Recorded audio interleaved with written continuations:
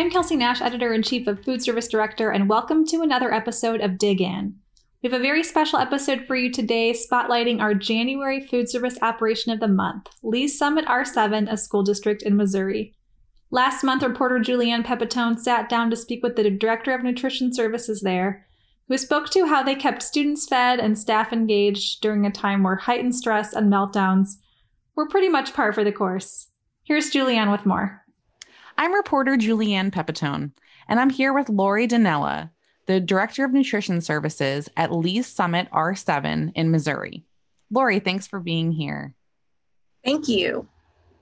I'd like to go back to the beginning of the pandemic, at least as it hit stateside. I know some of the children in your district qualify for free or reduced meals, and you were telling me that you all realized immediately that you had to find a way to feed these kids. How did you and your staff jump into action so quickly, and what has that looked like this year with so many changes? This year has been one of a unique situation that I have never, ever experienced. In February, when cases started to get high in the Kansas City area, we started thinking and we're starting to get worried because it was really getting close to home. In March, a lot of businesses were closed. The city of Kansas City and the mayor of Kansas City kind of put down the law and asked the outlying communities to follow what they were doing. So basically, they kind of shut down our whole city. When Kansas City shut all the businesses and the offices and the schools, Lee Summit followed suit. And that happened on, they started talking about March 13th because that was the day before we started spring break. And over the weekend, we had a lot of phone calls and a lot of emails amongst the administrators trying to figure out the best thing to do and still be able to serve our students. And one of the high priorities was nutrition. Even though we're not a real high free and reduced school system, everybody was being affected. We had so many families, both mother and father were laid off. The kids were home trying to learn. Unemployment was taking forever to get applied for, and then the time frame of waiting to be able to get your first check. So many of our families were hurting.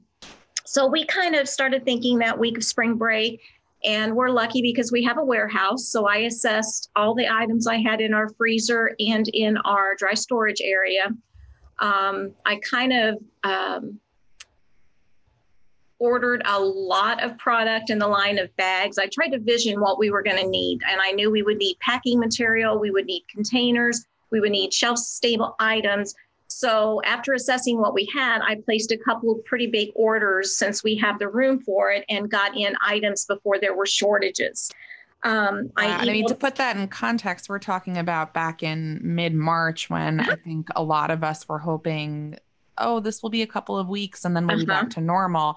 All these months later, we, of course, know that this wasn't the case, but it seems like you really had a lot of foresight very early on. I always want to be prepared than not be prepared. And with as heavy and hard as the cases were hitting our KC metro area, I just kind of knew in my heart it was going to be a little bit longer than what they were expecting. So I just, ordered all this stuff and called a lot of the bag companies and say, how long, will it take to get pallets here? Because like I said, I'm lucky. I can order by the pallet and several pallets.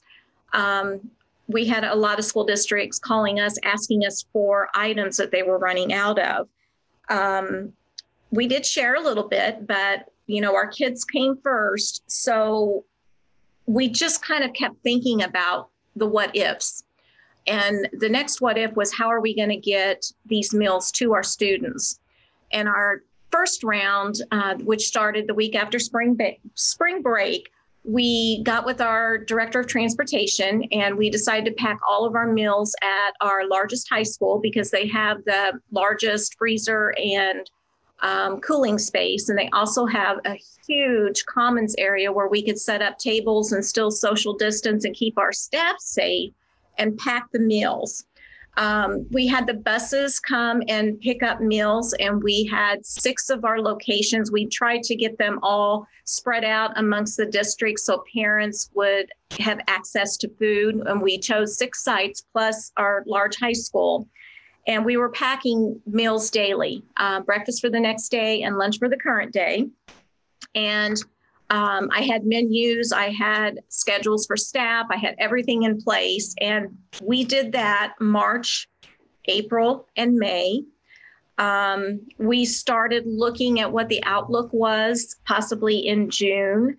Our summer school was scheduled in June, and come the end of May, they canceled summer school, and we didn't miss a beat. We kept on packing the way that we were packing.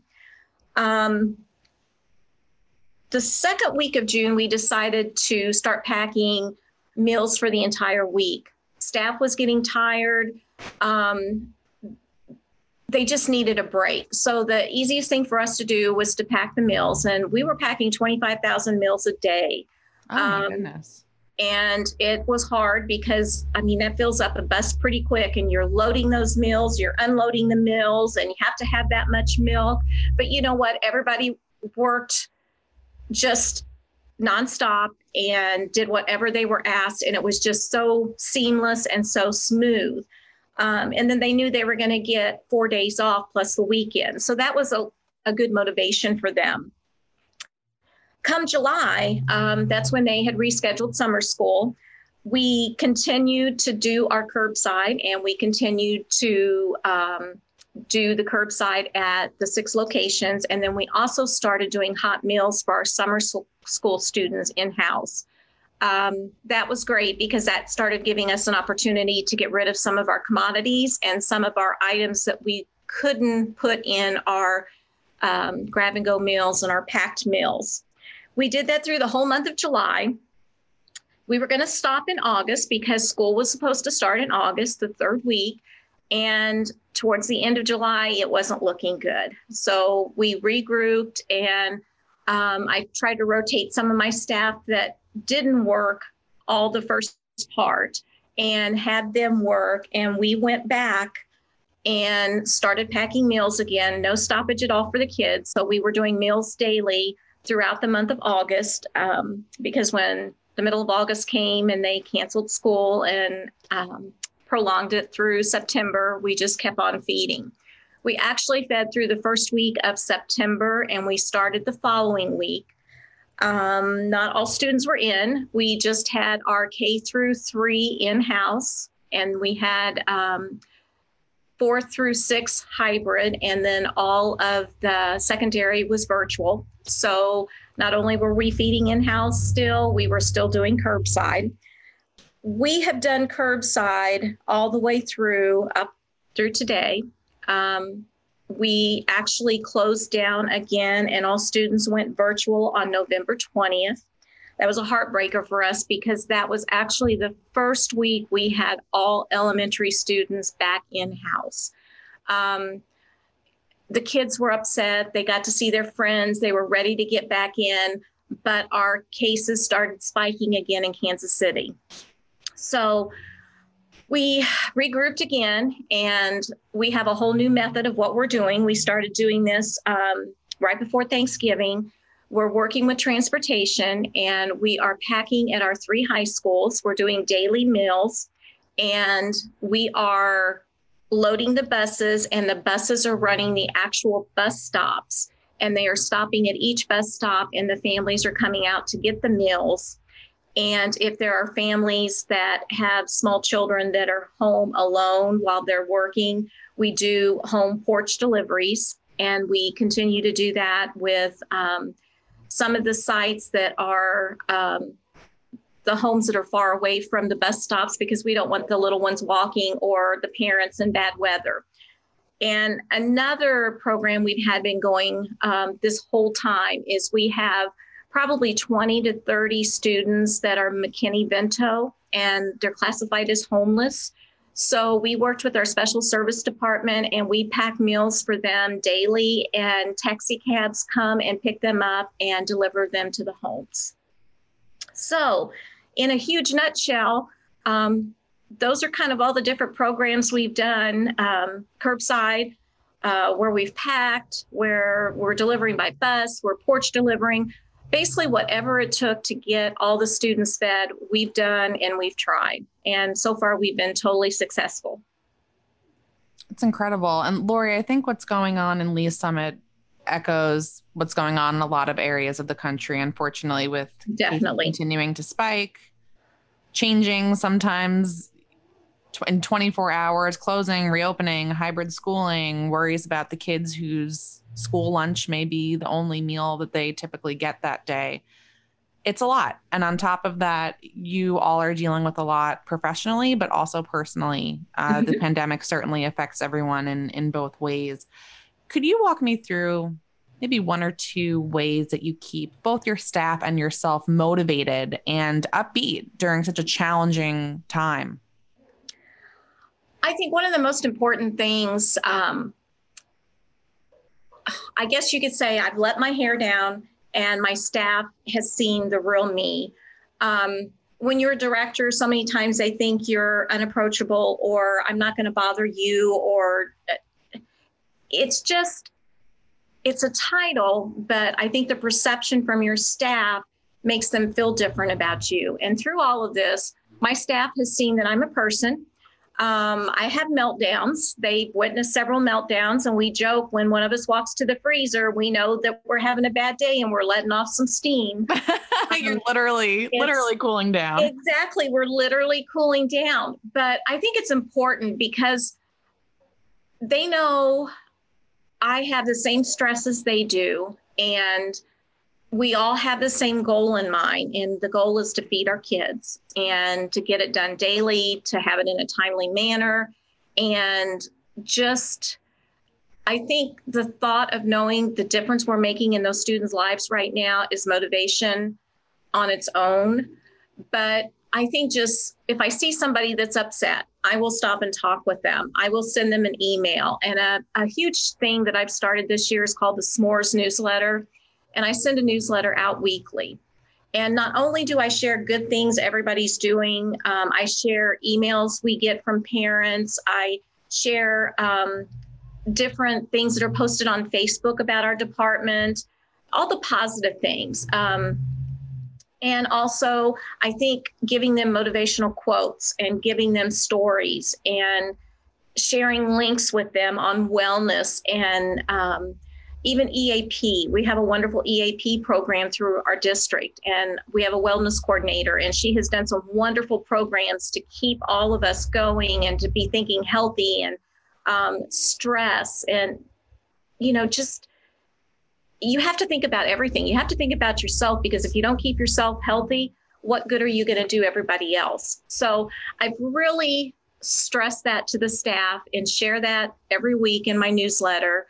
I praise them. I send funny pictures. I send, just cute little things. I'm an animal lover, and everybody knows that. If I wasn't working, I would be working with kids. I'd be working in a zoo with animals.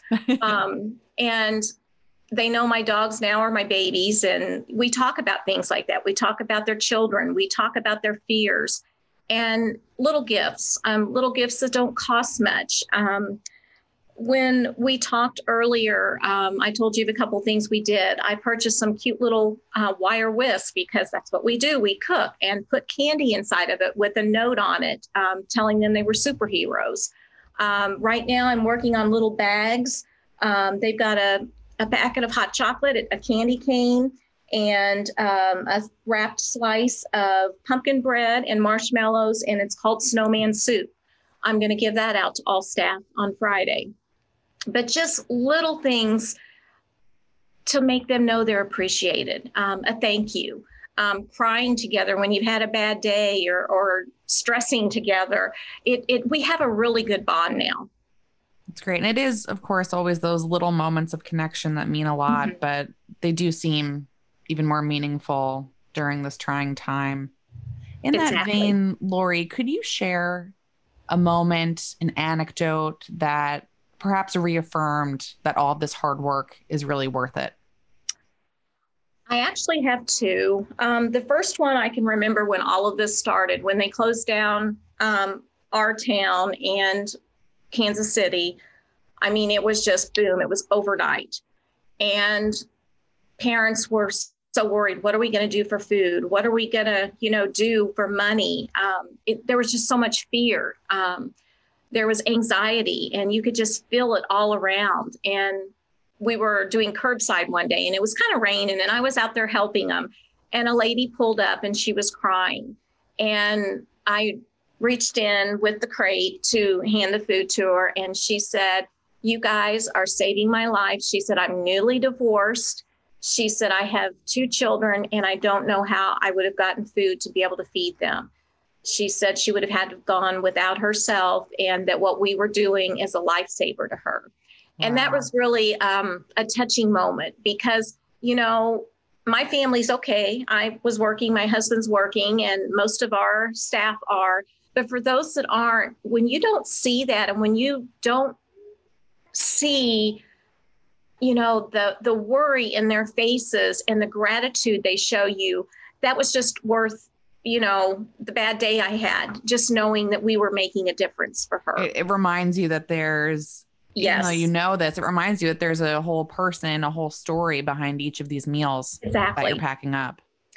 And then also from time to time, parents would send me emails and pictures posting their kids sitting at their dining room table or their dinette with their meals and drinking their milk. And that makes you feel good, seeing the students sitting there eating your meals, knowing that they aren't in the building, but we provided that for them. And then the last one I'd like to share, I just received a note in the mail, and it was from one of our board members, and she's actually a retired teacher and administrator.